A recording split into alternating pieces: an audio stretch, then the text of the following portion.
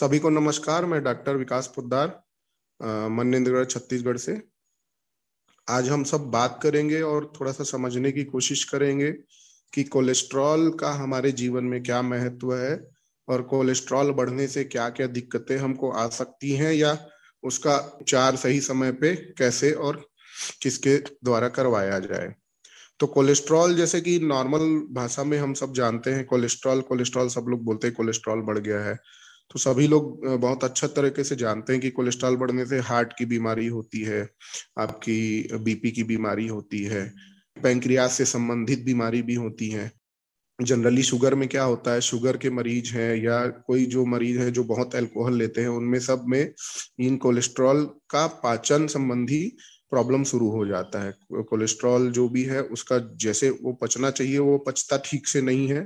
तो उसके कारण क्या होता है, शरीर में बुरे कोलेस्ट्रॉल, जिसको एलडीएल बोलते हैं, बुरा कोलेस्ट्रॉल जो आपकी धमनियों में जमता है, जिससे आपकी धमनी पतली होती है, वो बढ़ जाता है। उसके कारण क्या होता है, धमनी पतली होती है तो उसके कारण क्या होता है, खून की कमी होती है। जिस भी हिस्से की धमनी पतली होती है तो खून की कमी होती है, तो उसके कारण क्या होता है, हार्ट अटैक आता है। या फिर दिमाग में खून की नस पतली हो गई तो उसके कारण लकवा मारता है, खून की कमी के कारण। ठीक है, तो ये सारी समस्याएं खून की नस पतले होने के कारण होती है। तो इसको रोकने के लिए हमें क्या करना है, इसको रोकने के लिए हमें ये करना है कि हम अगर अल्कोहल लेते हैं तो उसको मॉडरेट कंजप्शन में लें। अगर हम ज्यादा वसा वाली चीजें खाते हैं तो उससे हमें कम खाना है। या फिर अगर साइंटिफिक भाषा में मैं बोलूँ तो सैचुरेटेड ऑयल हमें कम लेना है। आप गूगल कर सकते हैं, सैचुरेटेड ऑयल कम लेना है। अनसैचुरेटेड ऑयल या पॉली अनसैचुरेटेड ऑयल ना, पूफा बोलते हैं, पॉली अनसैचुरेटेड फैटी एसिड, ये हमारे हृदय के लिए अच्छा होता है। और सैचुरेटेड हमारे हृदय के लिए या शरीर के लिए खराब होता है। थोड़ा सा वसा हम सबको जरूरी है, मैं ये नहीं कहता कि वसा बिल्कुल नहीं लेना है, थोड़ा जरूरी है। लेकिन आजकल हमारी डाइट में वसा बहुत ज्यादा हो गई है, जिसके कारण यंग एज में भी 20 साल 22 साल के बच्चों में भी हार्ट अटैक की समस्या देखी जा रही है। उसका एकमात्र कारण आपका उच्च वसा वाला फास्ट फूड है। अब वसा भी दो प्रकार की है, मोटे तौर पे देखा जाए तो अच्छी वसा और बुरी वसा। जैसे एचडीएल बोलते हैं, हाई डेंसिटी कोलेस्ट्रॉल, और एक बोलते हैं LDL, low density cholesterol. High density cholesterol अच्छा होता है, वह वसा को जो है आपका धमनियों से या हार्ट से निकाल कर जहां उसका पाचन होता है लीवर में लेकर जाता है।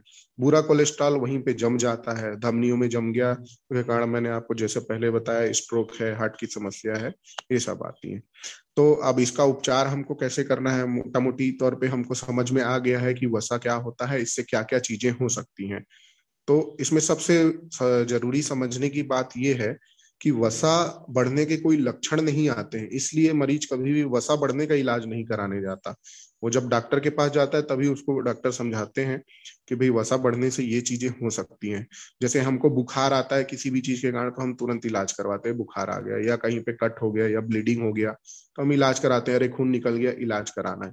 लेकिन ये इतनी खतरनाक चीज है जिसका कोई लक्षण नहीं आता। जैसे कि हम बोलते हैं कैंसर है, कैंसर की बीमारी है, लक्षण नहीं आता, लक्षण बहुत लेट आता है, जब तक लेट हो गया रहता है। ठीक उसी तरह कोलेस्ट्रॉल का भी ऐसा है, इसके लक्षण बहुत लेट आते हैं। इसके लक्षण साल 2 साल 4 साल में नहीं आते, 15 20 साल 10 साल 15 साल 20 साल बाद इसके लक्षण आते हैं। और वो लक्षण क्या होते हैं, या तो हार्ट अटैक होगा, या लकवा होगा, या हाई ब्लड प्रेशर होगा, या आपकी किडनी की समस्या होगी। किसी भी प्रकार में मरीज जो है डॉक्टर के पास पहुंच सकता है। फिर उसको पता चलता है कि उसका कोलेस्ट्रॉल तो बहुत दिनों से बहुत ज्यादा गड़बड़ था, जिसका उसने इलाज नहीं कराया, उसके कारण उसको ये दिक्कत आई है। तो हम सबको ये बहुत अच्छे से समझना है कि कोलेस्ट्रॉल भी हमको एटलीस्ट, मेरे ख्याल से 30 की उम्र, आज की दिन में, पहले तो 40 साल बोला जाता था, लेकिन आज की जो दिनचर्या या आज की जो लाइफस्टाइल है फास्ट फूड रिच, उसमें अपने को 30 साल की उम्र के बाद at least once a year cholesterol अपने को चेक करना चाहिए कि हमारा कोलेस्ट्रॉल उचित स्तर पर है या नहीं है। नहीं होने पर डॉक्टर से सलाह लेना चाहिए कि भाई हमको दवाइयों की जरूरत है, या फिर आपका ग्रीन वेजिटेबल्स है, एक्सरसाइज है, और डाइट कंट्रोल या लाइफस्टाइल मॉडिफिकेशन जिसको बोलते हैं, हम इसको सुधार सकते हैं। नॉनवेज, अब जो लोग नॉनवेज खाते हैं उनको थोड़ा सा नॉनवेज में वसा कम करना है, बॉइल्ड ज्यादा लेना है। और जो वेज खाते हैं उनमें उनको हरी फल सब्जियां, फ्रेश फ्रूट्स हैं, ये सब ज्यादा बढ़ाना है, फ्राइड फ्रूट्स जो कम करना है। तो मोटे तौर पर कोलेस्ट्रॉल क्या होता है, कैसा होता है, अच्छे और बुरे कोलेस्ट्रॉल क्या होते हैं, उनके लक्षण क्या होते हैं, ये सब हमको समझ में आ चुका है। और मोटे तौर पर अमेरिकन हार्ट एसोसिएशन की गाइडलाइन है कि 150 मिनट समझ लीजिए टोटल सप्ताह में, 150 मिनट को आप 5 डेज में डिवाइड कर लीजिए, तो 5 या 15 मतलब 30 मिनट प्रतिदिन होता है 5 दिन में। 2 दिन रेस्ट करिए, कोई दिक्कत नहीं है। तो मंडे से लेकर के फ्राइडे आप प्लान कर सकते हैं, या जो भी आपको सूट करे। 150 मिनट की एक्सरसाइज आपको करना है। मॉडरेट एक्सरसाइज करना है, एरोबिक एक्सरसाइज करना है, उसमें कार्डियो भी कर सकते हैं। तो इससे मेरे ख्याल से 99% आपका कोलेस्ट्रॉल नॉर्मल लेवल पे रहेगा, और आपको कभी भी जो है हृदयघात या स्ट्रोक इन सब की समस्याओं से जूझना नहीं पड़ेगा। और यदि किसी का कोलेस्ट्रॉल बहुत ही ज्यादा है, जो डाइट से या एक्सरसाइज से कंट्रोल नहीं होता है, तो उस स्थिति में कोलेस्ट्रॉल कम करने की बहुत ही अच्छी दवाइयां आती हैं, जिनके बहुत साइड इफेक्ट भी नहीं है, और बहुत ही जो है वो तीव्र गति से आपका जो बुरा कोलेस्ट्रॉल है उसको कम करती हैं।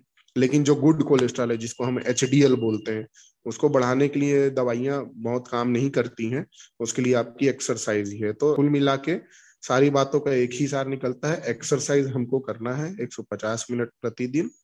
मॉडरेट एक्सरसाइज करना है, बहुत तेज भी नहीं करना है। जो हृदय के मरीज हैं, या जो कोई मरीज है, या के उम्र दराज मरीज है, उनको मॉडरेट एक्सरसाइज करना है। बाकी जो यंग लोग हैं वो थोड़ा सा अच्छे से एक्सरसाइज कर सकते हैं।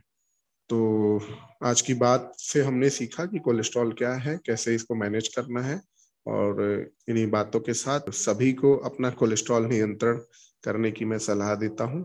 स्वस्थ रहें, मस्त रहें।